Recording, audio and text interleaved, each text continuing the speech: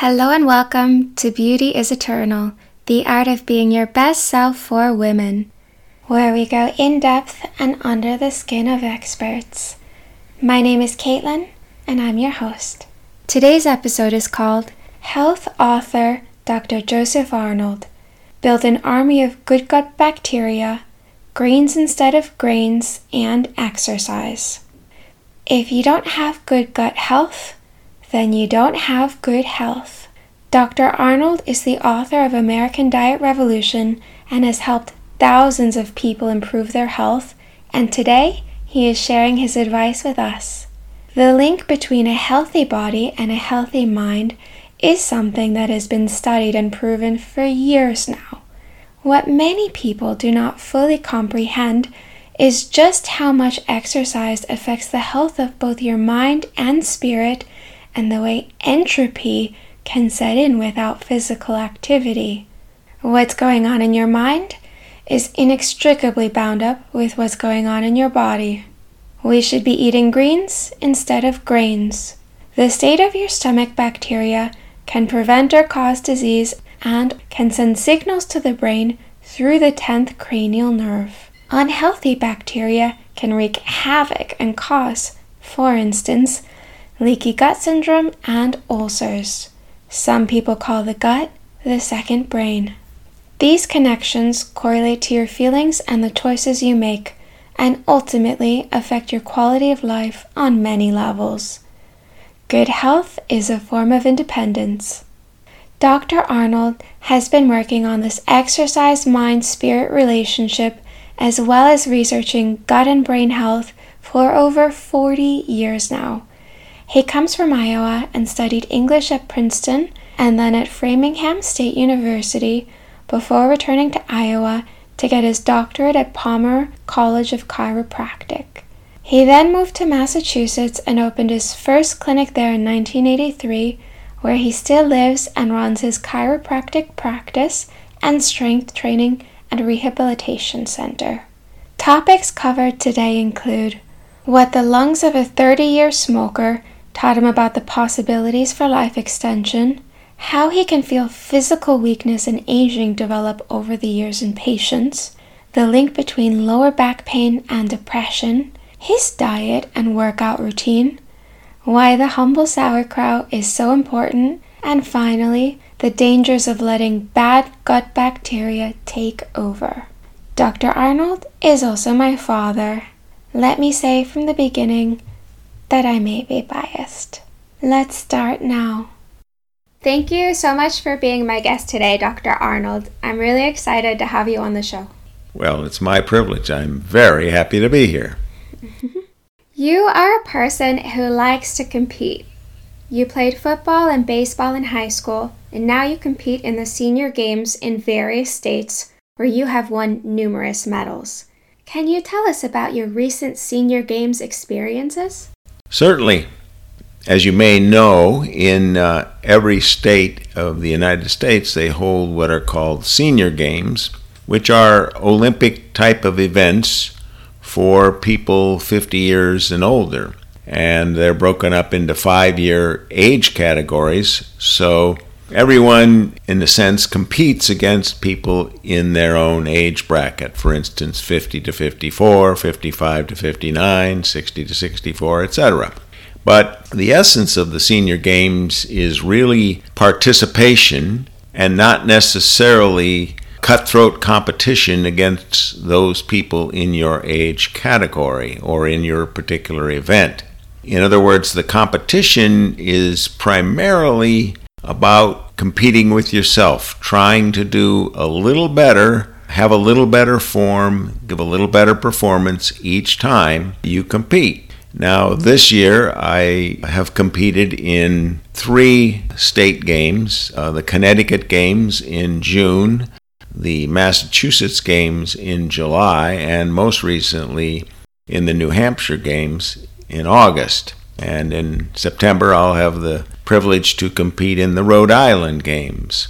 So the events in which I in particular compete are the discus and the javelin, both of which I started about 3 years ago at age 68 when I decided it would be fun to try some new physical activities that I hadn't done before. And that's an outgrowth of my personal philosophy that if we train ourselves properly, if we condition ourselves regularly, we can take on new physical tasks as we age. We may have to give up some that we did before. Let's say somebody's a pole vaulter. Well, maybe it becomes a little bit risky to try and push yourself up over a bar and then fall down when you're 70 or 80 or 90. But that doesn't mean you can't compete in something like, say, the broad jump or a 1,500-meter run. So the idea is that we all can continue to be physically active and enjoy the exhilaration of physical activity, not just after 50 or 60 or 70, but theoretically after 100. And in fact, there are some people who do compete after age 100. Of course, it's a very individualized criteria which determines whether or not someone is able to continue training and competing after a certain age. But we all try to take part and participate in whatever activities we can do and enjoy doing as we age. So who knows, maybe in a year or two maybe I'll try the broad jump or the 100-meter dash. Who knows? But the idea is that we can enjoy ourselves as we compete. You won the silver medal in the discus recently. Yes, that's right. In the New Hampshire Games I did, and in the Massachusetts Games I won the silver. How often do you train? To tell you the truth, I work approximately 12 hours most days during the week, so pretty much my training in the events is limited to the weekends. So I do it 2 or 3 days over the weekends. But during the week, I try to do conditioning exercises which improve my strength and flexibility and my agility, my sense of equilibrium and my balance every day. Those are things which are useful not just to compete in events, but to live a healthful and active physical life as one ages. That's very well said. Health and exercise is obviously something that's very important to you and something you've spent a long time dedicated to. What attracted you to work in the health field in the first place? Well, to tell you the truth, I've always been interested in the health field even since I was a little kid. I just enjoyed being able to do physical things like to throw a rock across a lake and see how many times I could make it skip, or to take a rotten pear and see how far I could throw it, or take a bow and arrow and try and shoot at a target. All of those things are just physical expressions of the desire to be physically active. It can be climbing a tree. I guess I've just always enjoyed those types of physical activities and been grateful for the opportunity to participate in them. It sounds like exercise and being physical is something you've always really enjoyed in your life. Was there a particular aha moment when you thought, wow, I really want to work in the health field? Was it something that developed gradually? Well, I think that I have always wanted to do something in the health field. It took me a while to discover that. I was in graduate school in exercise physiology and working at a university in Vermont and really enjoying the cardiovascular aspects of what would become the profession of an exercise physiologist.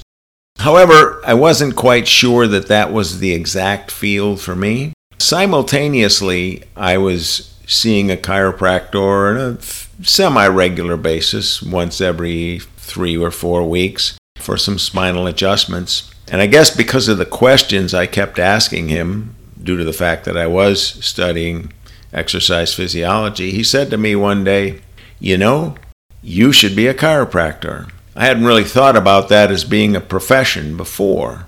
But by the time I left his office and walked out into the parking lot to my car, I said, wow, he's right. That is what would be a good profession for me. And what really attracted me was that it would be an opportunity to really study the human body in great detail.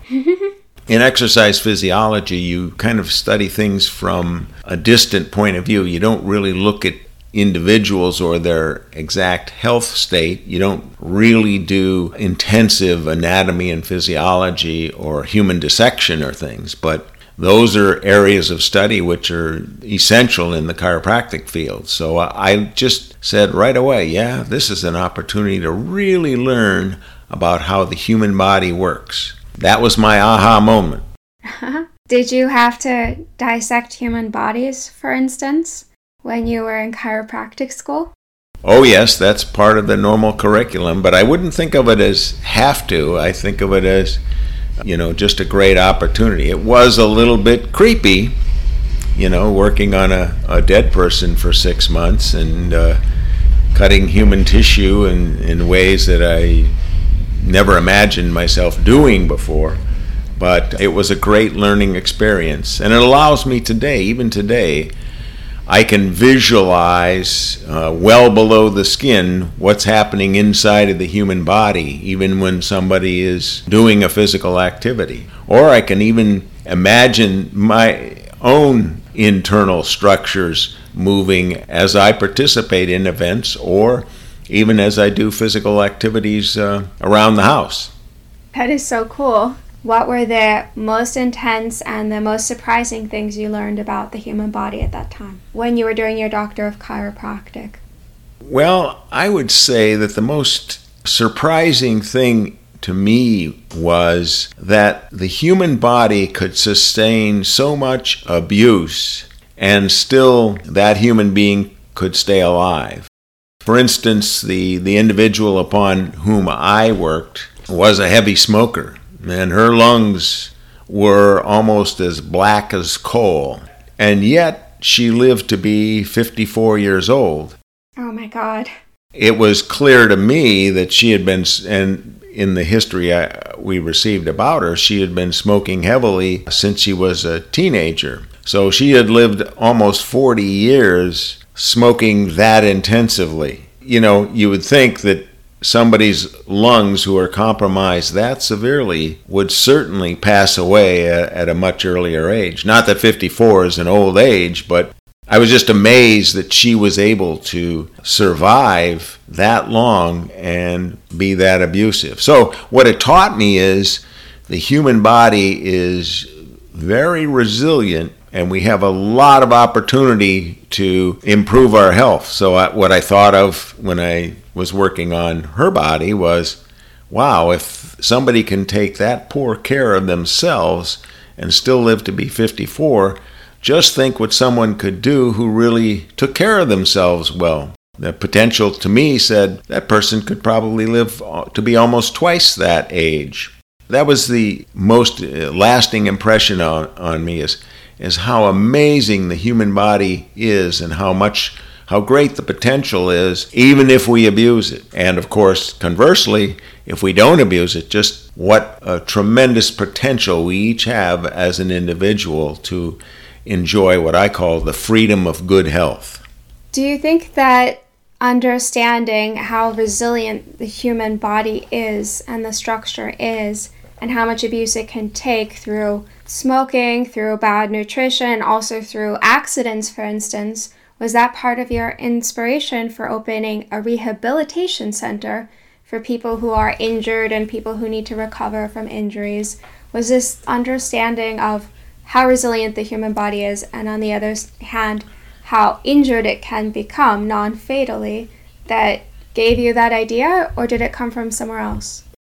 The answer to both of those questions is yes. From my experience of going through the 4-year curriculum to become a doctor of chiropractic, I was impressed with the resilience and the potential of the human body. But after I had been in practice about 5 or 6 years, what I was feeling as I would, you're aware, chiropractic is a very hands-on physical form of healthcare. So I had my hands on people's bodies all day long. especially, of course, the structures of the spine, the muscles of the spine, but also during the examination, evaluations of the arms, shoulders, legs.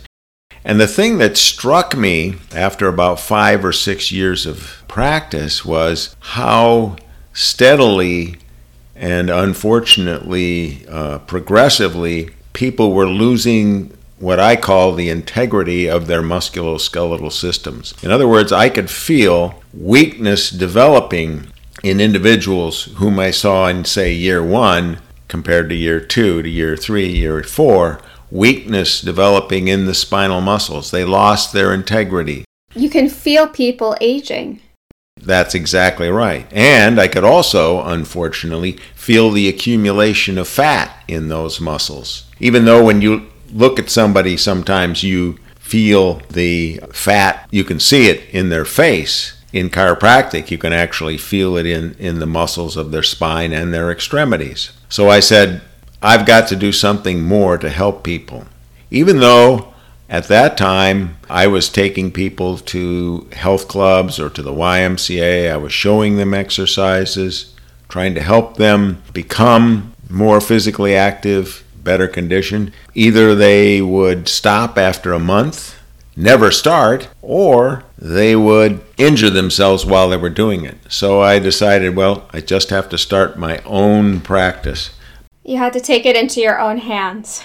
That's right. I had to take it to the next level. So that's why in 1989, 30 years ago, I started the Strength for Life Health and Fitness Center as a parallel clinical program to my chiropractic office. The goal is to help each individual develop better strength, better flexibility, better agility, better sense of equilibrium, better posture, better cardiorespiratory fitness, so that he or she can do the physical things in life that he or she has to do, like in New England it's shovel snow or rake leaves, or the things that he or she likes to do, like hike or bike or swim or fish or play tennis or golf, to be able to do those physical things for as long in life as possible, to do them as well as possible, and not injure ourselves while we're doing them.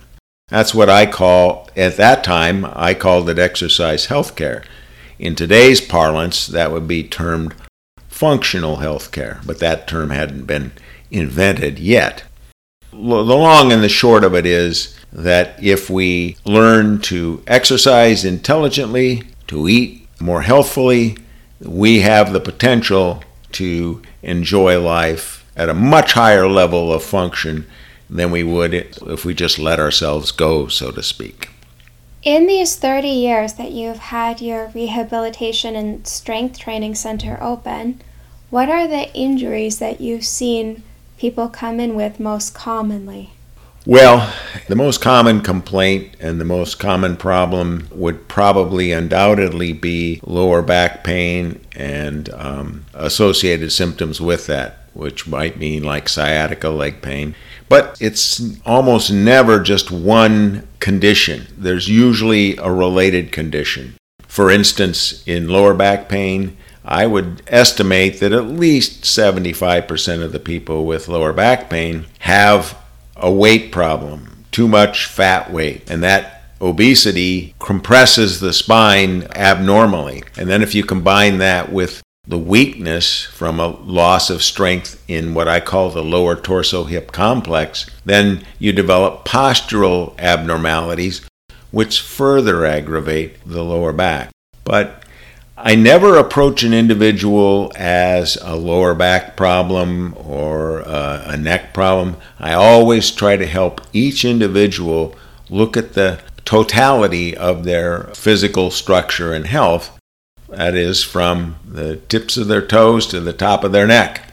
I don't do much with the muscles of the head, although some people probably do. But the point is that we have to really look at the entire structure and function of the human body in order to make a really healthful determination of what we can do to improve our health as we age. Are any of these injuries that you see, that, for instance, let's take lower back pain, do you think that it has anything to do in some cases with someone perhaps being depressed or anxious, or could it in turn then cause depression or anxiety? What for you is the link between the physical symptoms and any potential mental symptoms? I don't mean to pun on the question, but I think they both affect each other profoundly. In other words, certainly somebody with nagging, ongoing, daily, grinding, lower back pain is probably going to become depressed. And somebody who is already mentally depressed very often will develop not just lower back pain, but muscular and joint aches and pains everywhere in their body. But the lower back tends to be one of those. And one of the reasons is, for instance, as somebody becomes, let's say, mentally depressed, they tend to exercise less because they don't feel like it. And when you exercise less, that can aggravate symptoms throughout your whole body. But the lower back, being kind of at the epicenter of the human body, is where we manifest a lot of that discomfort. And truth be told, in modern civilization, we sit way too much and walk way too little. So the more we sit, the more things get aggravated. They both exacerbate each other. So with one person might begin with mental depression or another mental disorder. With another person it may begin as a physical back problem, but they tend to cross over and exacerbate each condition. So they're very highly related, one exacerbating the other. In the end, they can amount to two sides of one coin, for instance. They become interlinked, from what you're saying. Yes, it would depend if that's a euro or whatever denomination they're going to use in Great Britain whenever Brexit happens. Let's say that you have someone come in and they're overweight, they have lower back pain. Do you get them on an exercise program? Do you start to recommend nutrition? What's your method of helping this person to reach their optimal health? The first answer is that I interview each person and I try to find out what makes them tick. I try to understand the individual before I start to analyze what their physical conditions are or what their ailments are. I don't have a predetermined set of procedures that I use with every individual. However, it's not like I freelance. I try to get the pulse of the person first. That is, what their spiritual, mental, physical, and other needs are, what their occupational and family demands are as well. And then a picture starts to emerge in my mind of what I can do to help that individual. Obviously, there are a lot of things that I cannot do. If somebody comes in with a knee condition that looks like it's surgical, beyond what I can do chiropractically or through exercise, I'm not going to try to do what I'm able to do, but it is my responsibility to help that individual find another practitioner who can take care of that aspect of their health. So there's no one formula I use. I just try to evaluate each individual on their own merits and what their own desires and limitations are, and then put together a package of what I feel are the most important things I can do to help them. But sometimes it is even more important to get the individual to someone who can help them other than myself. Obviously, we have many people today with substance abuse problems. We have many people with nutritional problems. Sometimes those issues need to be addressed first before we get into the physical aspects of their health care. It sounds like you treat patients the way that a doctor should treat patients, as though they're all individuals, and look at their entire spiritual and physical imprint in order to get a grasp of what's really going on, because it might look like it's an issue in one area, but it might have started in a different area or be connected to various other things. You stated that well. I want to ask you about how exercise can benefit the mind. Well, exercise is a form of mental health. I don't separate them. But what I try to do as I teach people exercise is to gradually bring them along from the mechanical manner of doing an exercise, where they're just trying to perform an exercise physically in the manner in which I'm suggesting they should, to bring them along to the point where they start to feel that it's not enough just to do an exercise. Although often in the initial stages, we have to learn to physically go through the motions of doing something. What is more important, however, is that eventually you feel that exercise, because when you feel it, it no longer becomes a mechanical activity.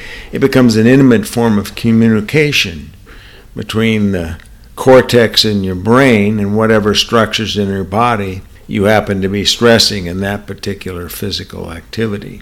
And I think that's the key to, you know, how some people say, well, exercise is boring. If somebody says exercise is boring, it means that they're just mechanically doing something without really thinking about it and feeling it. But if I can get somebody to make that leap to where they're really feeling the exercise, then it becomes an exciting form of personal communication. Once you've entered that realm, then you realize that what's going on in your mind is inextricably bound up with what's going on in your body, and it just becomes an exciting event. That almost sounds like a spiritual experience. It absolutely is. It absolutely is. In some way, like you find a deeper connection.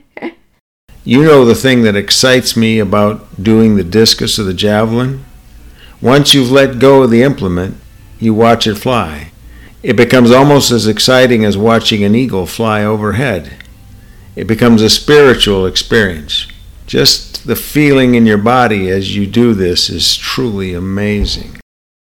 You know, another way of thinking about it is if you've ever gone to a lake or the ocean and you dive into cold water, that exhilaration you feel right away as everything around your body suddenly becomes much colder is a spiritual experience. Okay, it's physical to start, but once you enter that water, it becomes a spiritual experience. You relate to a level of experience that you wouldn't have if you were just going through daily life sitting at a computer.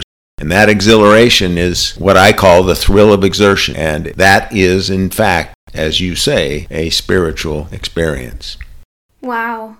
Could you share an inspirational anecdote with us about one of your patients that came to you perhaps in dire straits or in pain, who you worked with, who then really began to understand the beauty of exercise and the way that it can lift the spirit? I'll give you an example of our oldest trainee here at Strength for Life. His name is Tito Gambarini. He is now 97. He is a retired heart surgeon. He retired at age 65 because his wife said she did not want to be a rich widow. So she made him retire at 65, and he took up painting. So he not only was a skilled, well-known heart surgeon, he has become a very well-known and highly respected and very creative visual artist. When his wife passed away, when Tito was approximately 90, and he moved from Rhode Island up here to Massachusetts, where my practice is. And he moved up here because he wanted to be close to his family. So his daughters both live in this area. So he happened to move in upstairs to an apartment above where we are. At the same time, he had been suffering from headaches for about 2 years. He had gone to Mass General and to many other hospitals seeking some treatment. And he had seen some very well-respected doctors in the health field, but without any relief.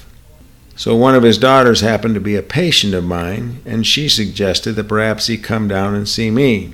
He did, and I addressed his problem like I described earlier. I tried to listen to all the things that were going on in his life, not just that he had headaches, but that he had lost his wife, that he was thinking of going into assisted living because he was feeling physically run down and not able to take care of himself. Then I did some very basic, gentle chiropractic adjustments for what I diagnosed to be the problems in his neck. And within a few weeks, his headaches disappeared and his neck pain as well. And then I suggested that in addition to the neck exercises, which I had already given him, that he could improve his health considerably by entering our Strength for Life whole body exercise program, which he did. That was 6 years ago.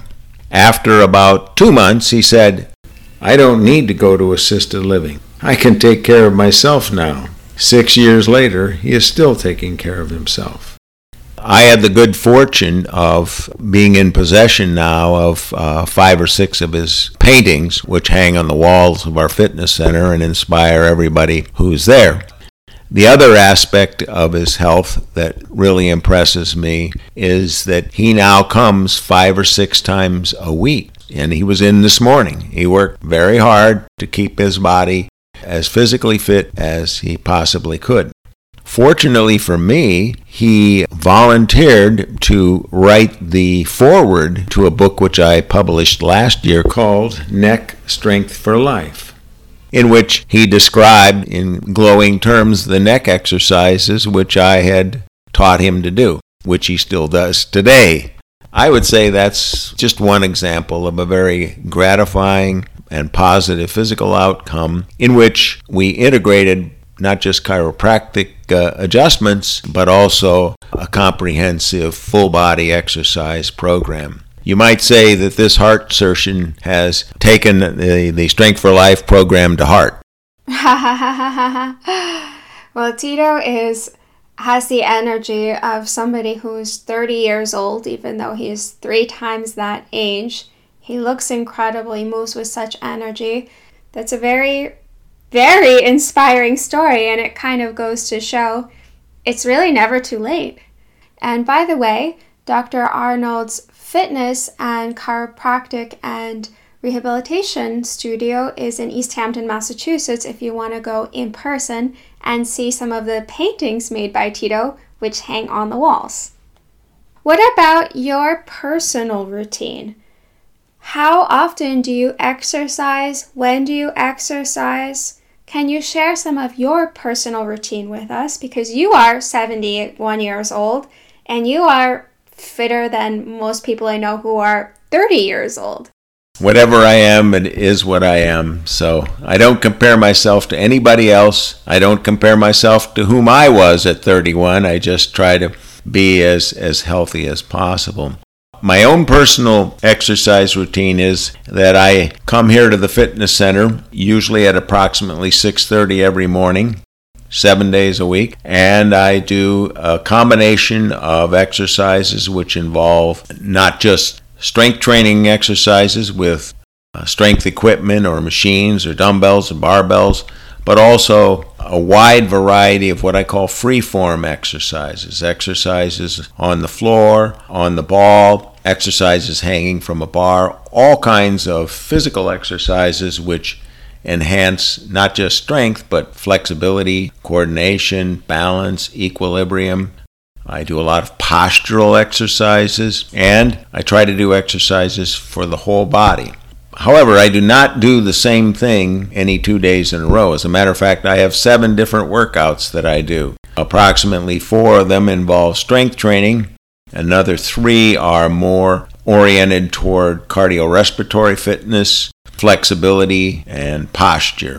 I think posture is something that is very often ignored in most people's routines. But we try to help everybody develop an awareness of how they can improve their posture as they age and not get bent over. We cannot afford to let gravity bend us down and forward as we age, because it not only is disadvantageous for the joints of our body, it impedes our circulation, not just of blood, but oxygen. It also impedes digestion. It damages and compresses the vital organs in our thorax, okay? So posture and agility and the ability to walk gracefully, smoothly, coordinated in a beautiful way is all part of what I try to do in my own routines. Because I have 7 different exercise programs, I'm never bored, because when I go to a new day, I haven't done it for a week. You know, it's like putting your foot into an old slipper that you haven't worn for a week or saying, wow, that feels good. So I can honestly say I look forward to exercising every morning. It just makes me feel so good. And then when I start seeing patients at 8 o'clock, I'm energized and wide awake and feeling good, and I'm able to work 8, 10, 12 hours a day without too much trouble because I got the day started right. Of course, the day won't continue to be right if you don't eat well. So that's the other aspect of it. I try to use very good nutrition in my own personal life as well as in what I recommend to patients. And that's why I wrote the book American Diet Revolution, which was published by Morgan James a little bit earlier this year. It's a guide to help people eat in a manner which will help them individually develop the strength and health they need to fulfill their own lives. An addendum about posture. I think bad posture for people who are single also makes them less attractive to prospective partners. So also something important to keep in mind, that good posture is definitely something that people look at when they're assessing a potential partner. How do you come up with new exercise routines? You've been doing this for 40 years now. Do you have a set amount of period of time every 3 months you change your workouts? Do you keep them the same? How do you change these 7 different workouts over time? Well, I can honestly say they change slightly every week. What I spoke about before is internalizing exercise. In other words, being in communication with your brain and your body at the same time, with your spirit and your physical self simultaneously. So as you feel each exercise you're doing, your mind is constantly working. Well, I could do this a little bit better. Maybe I should try this way, or maybe I should try this that way. Very often you stick with the old way, but invariably, I would say maybe daily, but it's certainly 2 or 3 times a week, I find a new way to do an exercise, or I find a new exercise entirely that my body tells me I should be doing, and then I add it to my routine. So if I were to videotape my workouts today and then videotape them 1 year from today, I'm very sure that some of those exercises would be quite different, and that's okay. We have to remember, our bodies never stay the same, not for 1 day. Our red blood cells turn over every 120 days. Virtually every cell in our body turns over every year. So we do not stay the same. So it's important to learn how to adapt your exercise program to what your body tells you need. And if you do that, it's an organic process. It's never just replicating or mechanically doing an exercise. I have a saying, and this encapsulates the whole thing. Every millimeter of movement, of every repetition, of every exercise is an opportunity for personal artistic expression. So that sums it up in one highfalutin sentence. So you're constantly making micro changes to your workout routine, listening to your body and feeling the exercises and the way that things want to develop. You once told me that someone who is in their 20s can get away with exercising twice a week, in their 30s at least 3 times a week, in the 40s at least 4 times a week, 50s 5 times a week, 60s 6 times a week, and after the 70s it's 7 times a week for the rest of your life. Correct. Once you're 70, I can say from personal experience, you do not want to let the rust accumulate for 1 day. Wow. It doesn't mean that you need to do a extremely onerous, heavy-duty workout every day, but we need to do something physical that stimulates our body virtually every day. And I think almost anybody who's in their 70s will tell you that when you wake up in the morning, you feel a little bit stiffer than you did 10 years ago or 20 years ago or 40 years ago. The secret to overcoming that stiffness and minimizing its impact upon your life is to engage in an intelligently organized exercise program every day. And I'm not saying you necessarily have to go to a gym. It might be that you just take a brisk walk every morning and do 20 minutes of yoga afterwards, or 10 minutes of Tai Chi, or whatever those physical activities that you can fit into the crevices of your life are. But we need to be physically active. That's the way the human body is made. If we don't exert ourselves physically, entropy sets in. The cells of our body develop kind of a randomness, and eventually we're no longer able to do what we want to do. We're disabled prematurely. Doing physical exercise every day is a way of expanding the ability zone of our lives. Are there any exercises that you would recommend specifically to the general public? Can you narrow it down like that for our listeners? I will give you some examples, however, with the caution that not everybody is able to do every exercise. So again, when I work with somebody individually, what I do by observing them is I modify their activities. So it's not just what a particular exercise is, it's how they perform it. And very often I have to help somebody modify an activity. In general, I would say, and I'm only speaking in general, not in specific, we all should have somebody who is knowledgeable and experienced and sensitive to advise us in our exercise programs, rather than to just take information from a podcast or a book and apply it specifically to our own lives. But I would say in general, one of the most beneficial exercises is what's called the leg lunge, where you stand. In the beginning, I always have people hold on each side. Like if you were to do it in your kitchen, you could have one hand on a kitchen counter and one on a kitchen chair. And then you take a giant step forward, and then you sink down so that your back knee actually descends, sometimes only 1 or 2 inches, toward the floor. Your back heel comes off, and then you push back with the leg that went forward. You spring back, and then you alternate those on a regular basis. You have your hands there to support you so you don't fall over, because it challenges our sense of balance.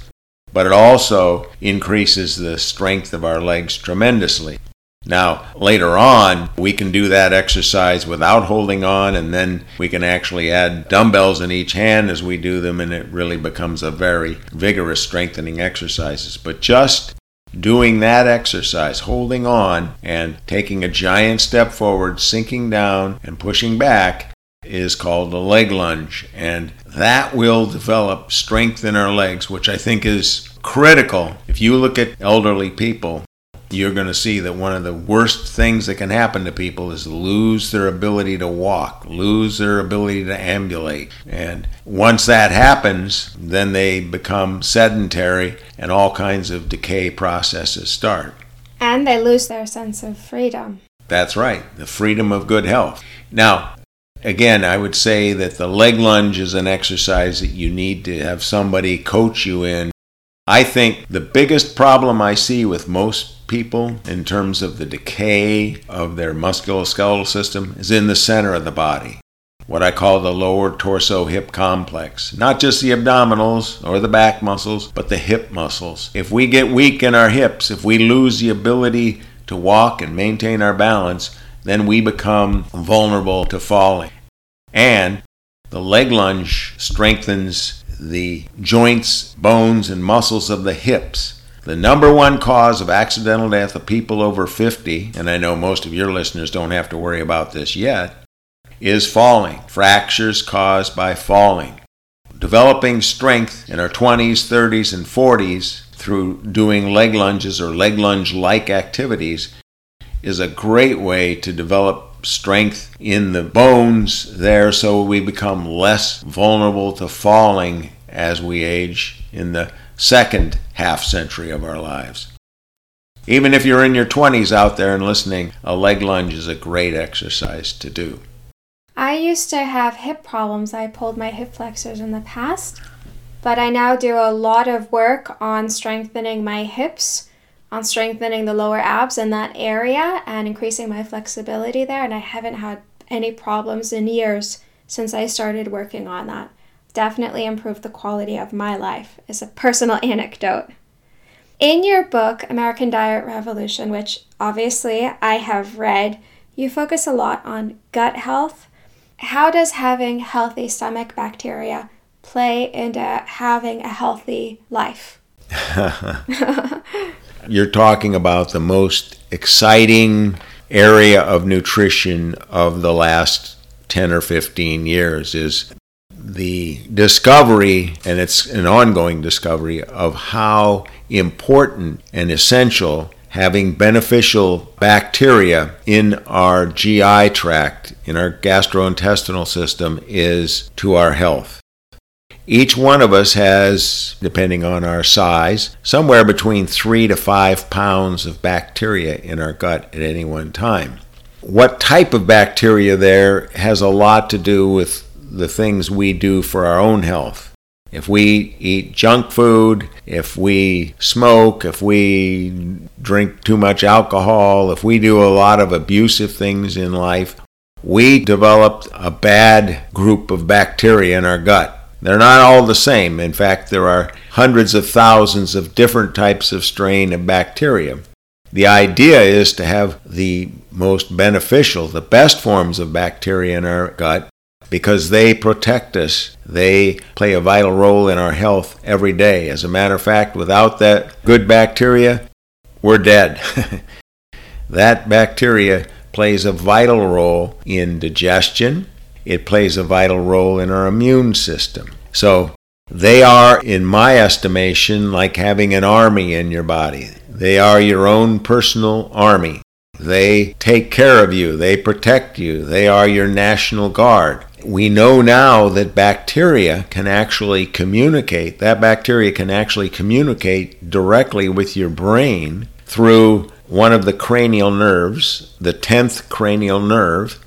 They can actually map how the bacteria send signals up to our brain, and our brain can send information back to the bacteria. So they play a vital role in maintaining our homeostasis, the balance of beneficial life upon which we're all dependent for ongoing good health. What do you see as potential negative consequences of not having healthy stomach bacteria, and on the flip side, having primarily unhealthy bacteria? What are the dangers people should be aware of? Unhealthy bacteria, there are a lot of obvious diseases that it can cause. Stomach ulcers is a good example. It can also cause constipation. Unhealthy bacteria can cause erosion of the lining and of our small intestine, which then allows abnormal proteins in our gut to leak into our bloodstream. And once abnormal proteins from the gut get into the bloodstream, a whole host of very serious disease processes can start. That's leaky gut syndrome, correct? That's correct. That's leaky gut syndrome, when in the small intestine, abnormal bacteria cause a rift, a breaking of what's called the tight junction between the cells that line the small intestine. And when that happens, abnormal proteins leak into our bloodstream. And once they're there, once these abnormal foodstuffs and bacteria are in our gut, then they can travel to all the other 12 bodily systems. They can migrate to your brain, to your heart, to your pancreas, to your liver. They can cause damage to your blood vessels. They can cause cancers. They can cause autoimmune diseases. It's like you let a host of terrorists loose inside your body. These terrorists are kept under control by good bacteria. But if the good bacteria is not present, if the wrong types of bacteria become prevalent, it's like a military coup. They take over your immune system, and then they wreak havoc. They cause distress to all the citizens, which would be comparable to the systems of your body, all the cells of your body, become under duress with these military invaders, these terrorists. So what we need to do is eat the foods that cultivate good bacteria in our body. One of the most humble and most effective of these is sauerkraut. Sauerkraut, which is just fermented cabbage, is very rich in the types of beneficial bacteria that we all need in order to have good gut health. If we don't have good gut health, we don't have good health. It doesn't matter what you do to the other systems of your body, even if you exercise. If you're eating bad foods, if you're allowing bad bacteria from junk foods or contaminated foods or foods with chemicals in them that shouldn't be in our body, then what's happening is you are not healthy. No matter what else you do, whether you brush your teeth every day, 3 times a day, floss your teeth, comb your hair, wash your face, do everything else, exercise, if you're not eating right, you're not healthy. Period. That's why I call it American Diet Revolution, because most of us in the United States do not eat well. The rate of obesity in the United States has risen from 14% in 1961 to approximately 35% today, almost 3 times what it was 60 years ago. That's unacceptable, and it's causing severe economic, emotional, physical, and health problems that really put our entire civilization at risk. It's that serious a problem. You get into this in your book. A big part of the reason why so many people have unhealthy stomachs and are not in their ideal state of health, at least in the US, is because there are a lot of industries that profit from people eating, for instance, sugar, drinking soda, drinking pasteurized milk from cows that are filled with hormones. Can you give our listeners who are not familiar with this a very brief overview? Okay, I will attempt to do that, although it's such a compelling subject. The long and the short of it is that there are economic interests, what I call cartels, in agriculture, in government, and in the medical field that prosper immensely when we eat poorly. The biggest examples of that are in the food industry, what I call grain-based foodstuffs. More than 50% of the calories consumed in the United States and almost worldwide come from wheat, oats, corn, and rice. And the first 3, wheat, corn, and oats, are in most forms very detrimental to our health. I know that sounds totally contrary to what we were told in the 20th century when the food pyramid was offered in 1992, and it told us we should eat 7 to 13 servings of grains per day. Well, that was a manifestation of the type of advice that had been going on for 30 years at that time and continues to be followed by most people today, and is the single most important reason why Americans have this obesity crisis, which I say threatens the freedom of good health. Good health is a form of independence, but when we eat poorly, we become dependents. We sacrifice our independence because we become diseased by eating foods for which the human digestive system is poorly adapted to prosper.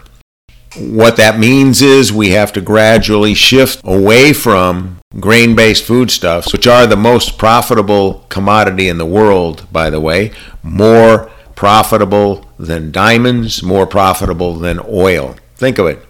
9 billion people eating more than half of their calories from grain-based foodstuffs every day. In the United States, it's more like 55%.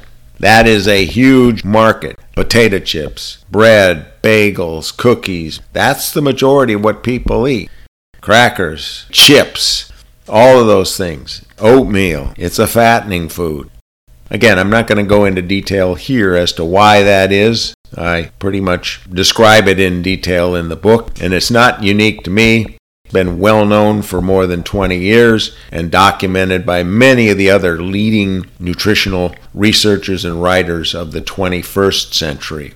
We've been fortunate that in the 21st century there are a number of really honest nutritional writers who don't work for the grain industry or the medical industry, but work actually independently. And their work gets expanded and spread through the internet, through enhanced opportunities for publishing. So there's a much wider readership of that information than was allowed in the 20th century. We should be eating greens instead of grains. We should be eating vegetables, not grain-based foodstuffs. Vegetables make us lean and healthy. Grain-based foodstuffs make us fat and unhealthy. There are other food and things we need to take into account, such as the pollution of our food with glyphosate and other herbicides, pesticides, fungicides, and substances that have no place in the human diet. We need to also recognize that one of the key elements to improving the freedom of good health is to buy our products from the local growers in our communities. These are the people we know and can trust. There are no big grain companies selling local produce at your health food store or at your local farmer's market.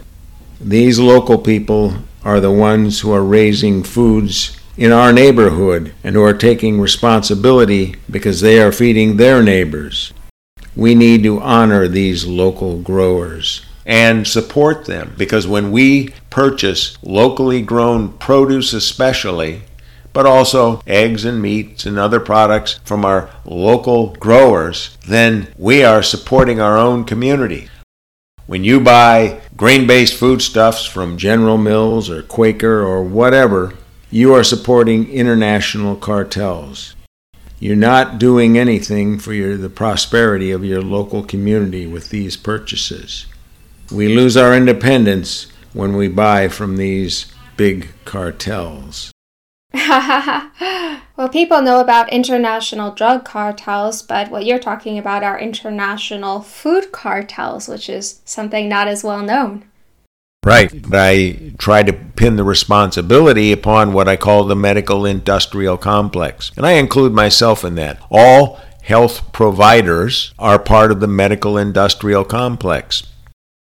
We profit when people eat poorly, okay? If we don't advise them on how to eat better, we should know better because we've studied human anatomy and physiology. We have access to the information that can tell people what they should and shouldn't eat.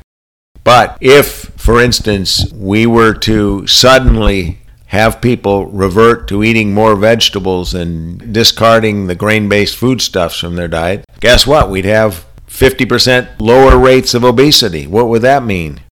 Fewer hip surgeries, fewer knee surgeries, fewer gastric bypasses. A lot of medical facilities, hospitals, would have to close wings of their hospitals because they're dependent upon people eating poorly for their own economic prosperity. It is a gut check for everybody in the health industry. Are you going to be health-oriented? Try to help people become healthy, or are you just going to continue to prosper with everybody else's disease? In other words, become a disease manager rather than a health provider. Those are the issues that I bring to the fore in American Diet Revolution. And it does take a revolution. We are approaching the point of no return. If 2/3 of us are obese or pathologically overweight, that means there are only about 1/3 of us left healthy enough to help the others.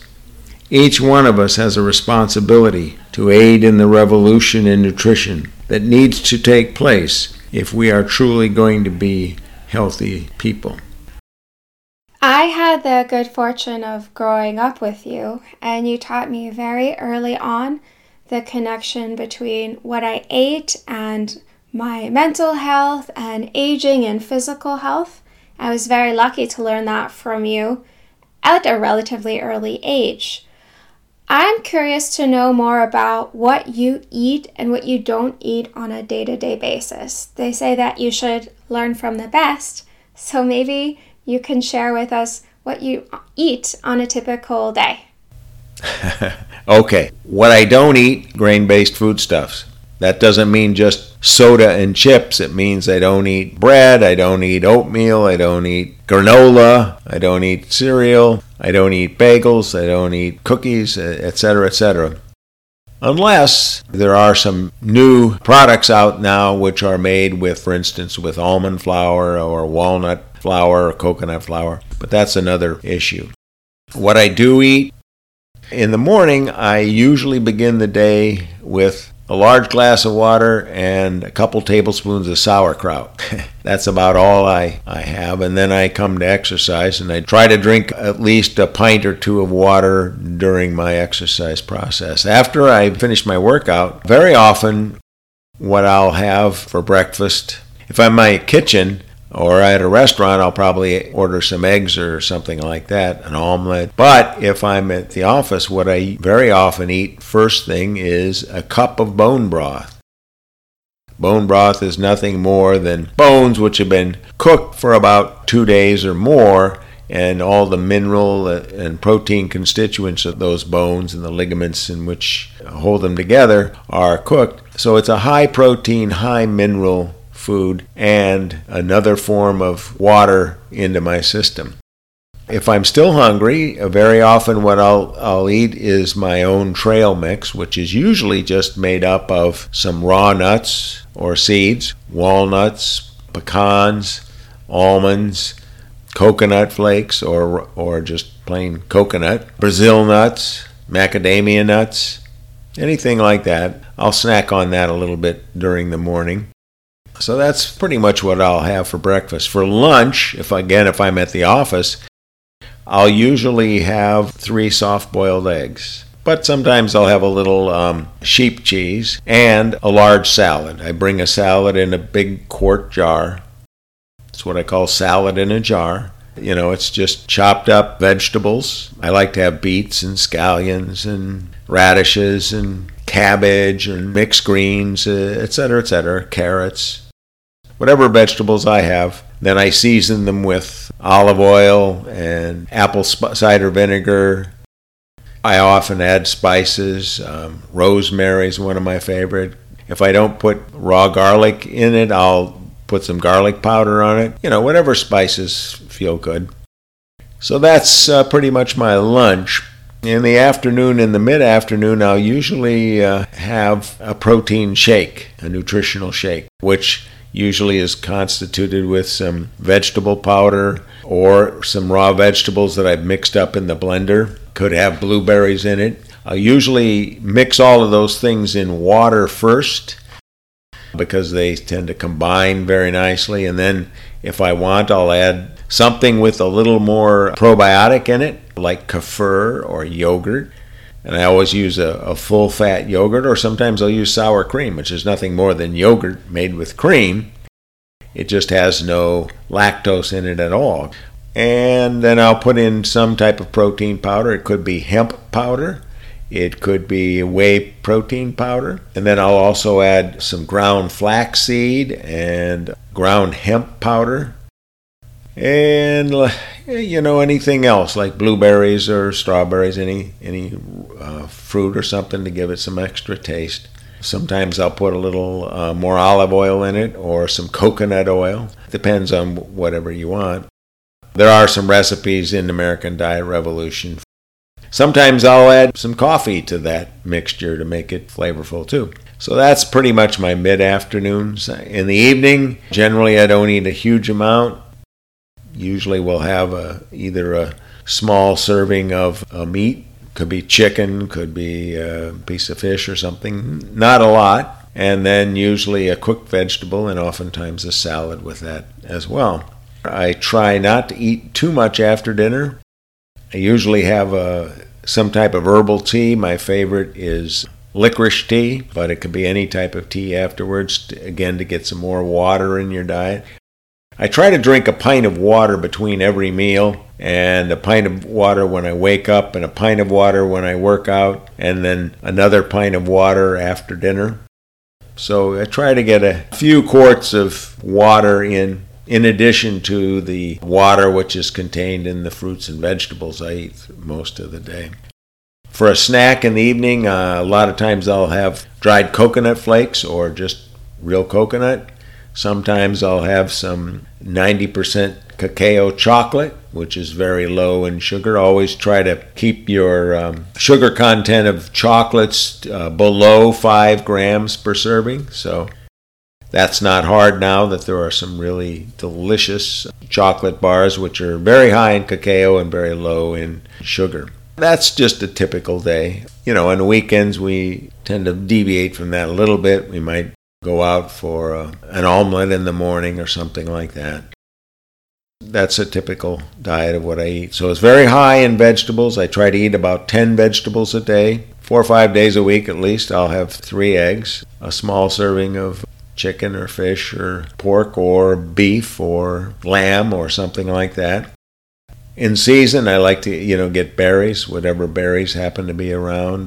Berries are a really delicious form of fruit. And I also, in the shakes that I have, I like to incorporate foods like flax. It can be chia seeds. I like ground hemp.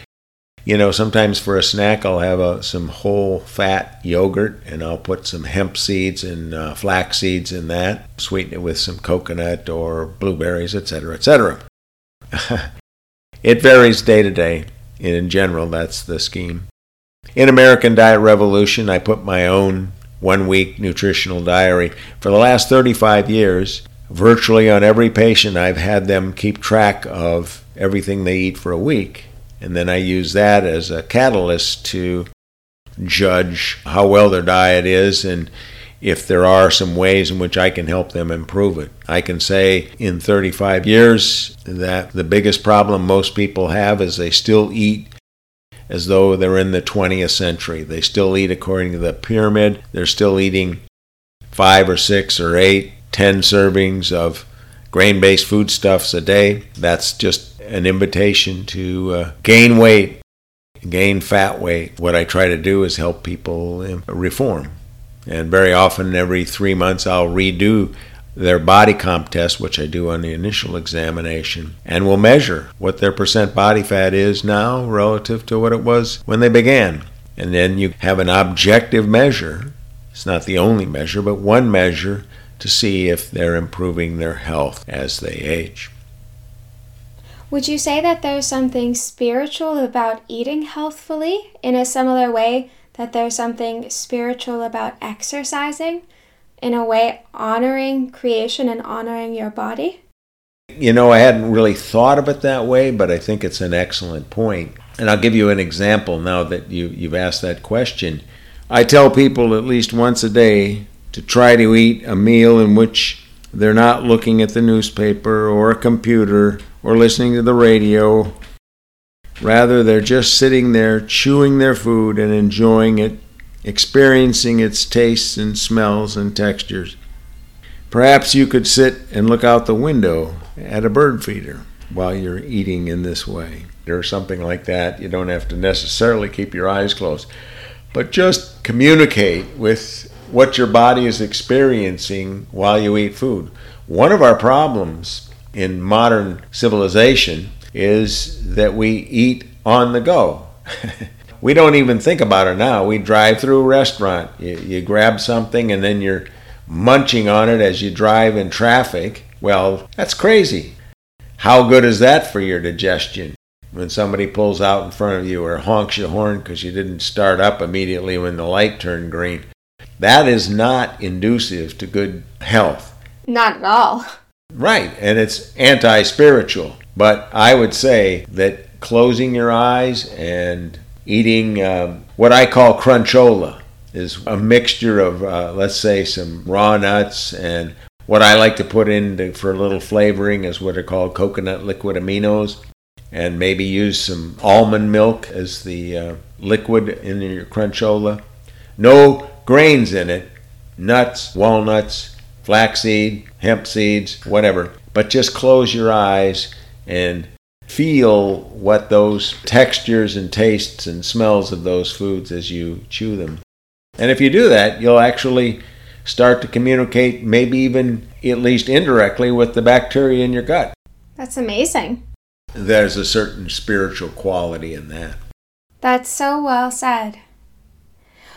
Dr. Arnould, Before we wrap up our interview for today, I want to ask you, what's next for you? What do you have coming up in the future that our listeners should look out for? Last year, I published a book called Abdominal Strength for Life, Volume 1, Beginning and Intermediate Level Training. I'm working on putting together all the photographs and explanations for the advanced level of an abdominal book.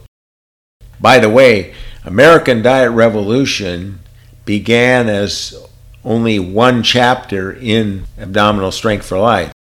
But the more I researched it, instead of 20 pages, it grew into 200.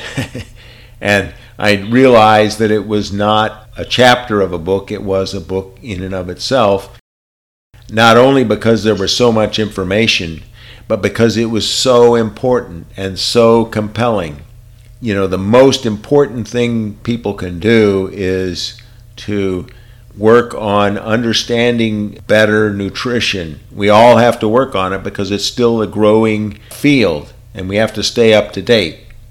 The problem most of us have is we're still stuck in the 20th century because that bad information was drummed into us so effectively by the cartels that profited by our accepting without questioning the information they were giving to us. We don't have to do that anymore. The internet has freed us and given us the opportunity to access information at our fingertips, but we have to use it in an intelligent way. If we don't, other people will use it to manipulate us, and that, again, is a loss of freedom. Health is a form of freedom, a manifestation of freedom. And I think that's the most important thing we can do. In my opinion, health care begins with self-care. There are 3 forms of self-care. Number 1, we have to eat well. Number 2, we have to exercise. And number 3, we have to nurture our spirit. We need to take a little time to rest. We need to take a little time to eat slowly and carefully. We need a little time to relax a little bit. All of those things that kind of get swept under the carpet in this modern pace of human civilization. That's what I call self-care, and that's the triumvirate of physical things that we can do. We have the power, the independence to do that, but we have to exercise those opportunities. Eating intelligently, exercising diligently, and nurturing our spirit daily. We only get one body. We better take care of it. Dr. Arnould, could you give us a few recommendations? I'm asking all the people I interview 3 final questions, which are the same. And the first is a recommendation for one book that was very meaningful for you.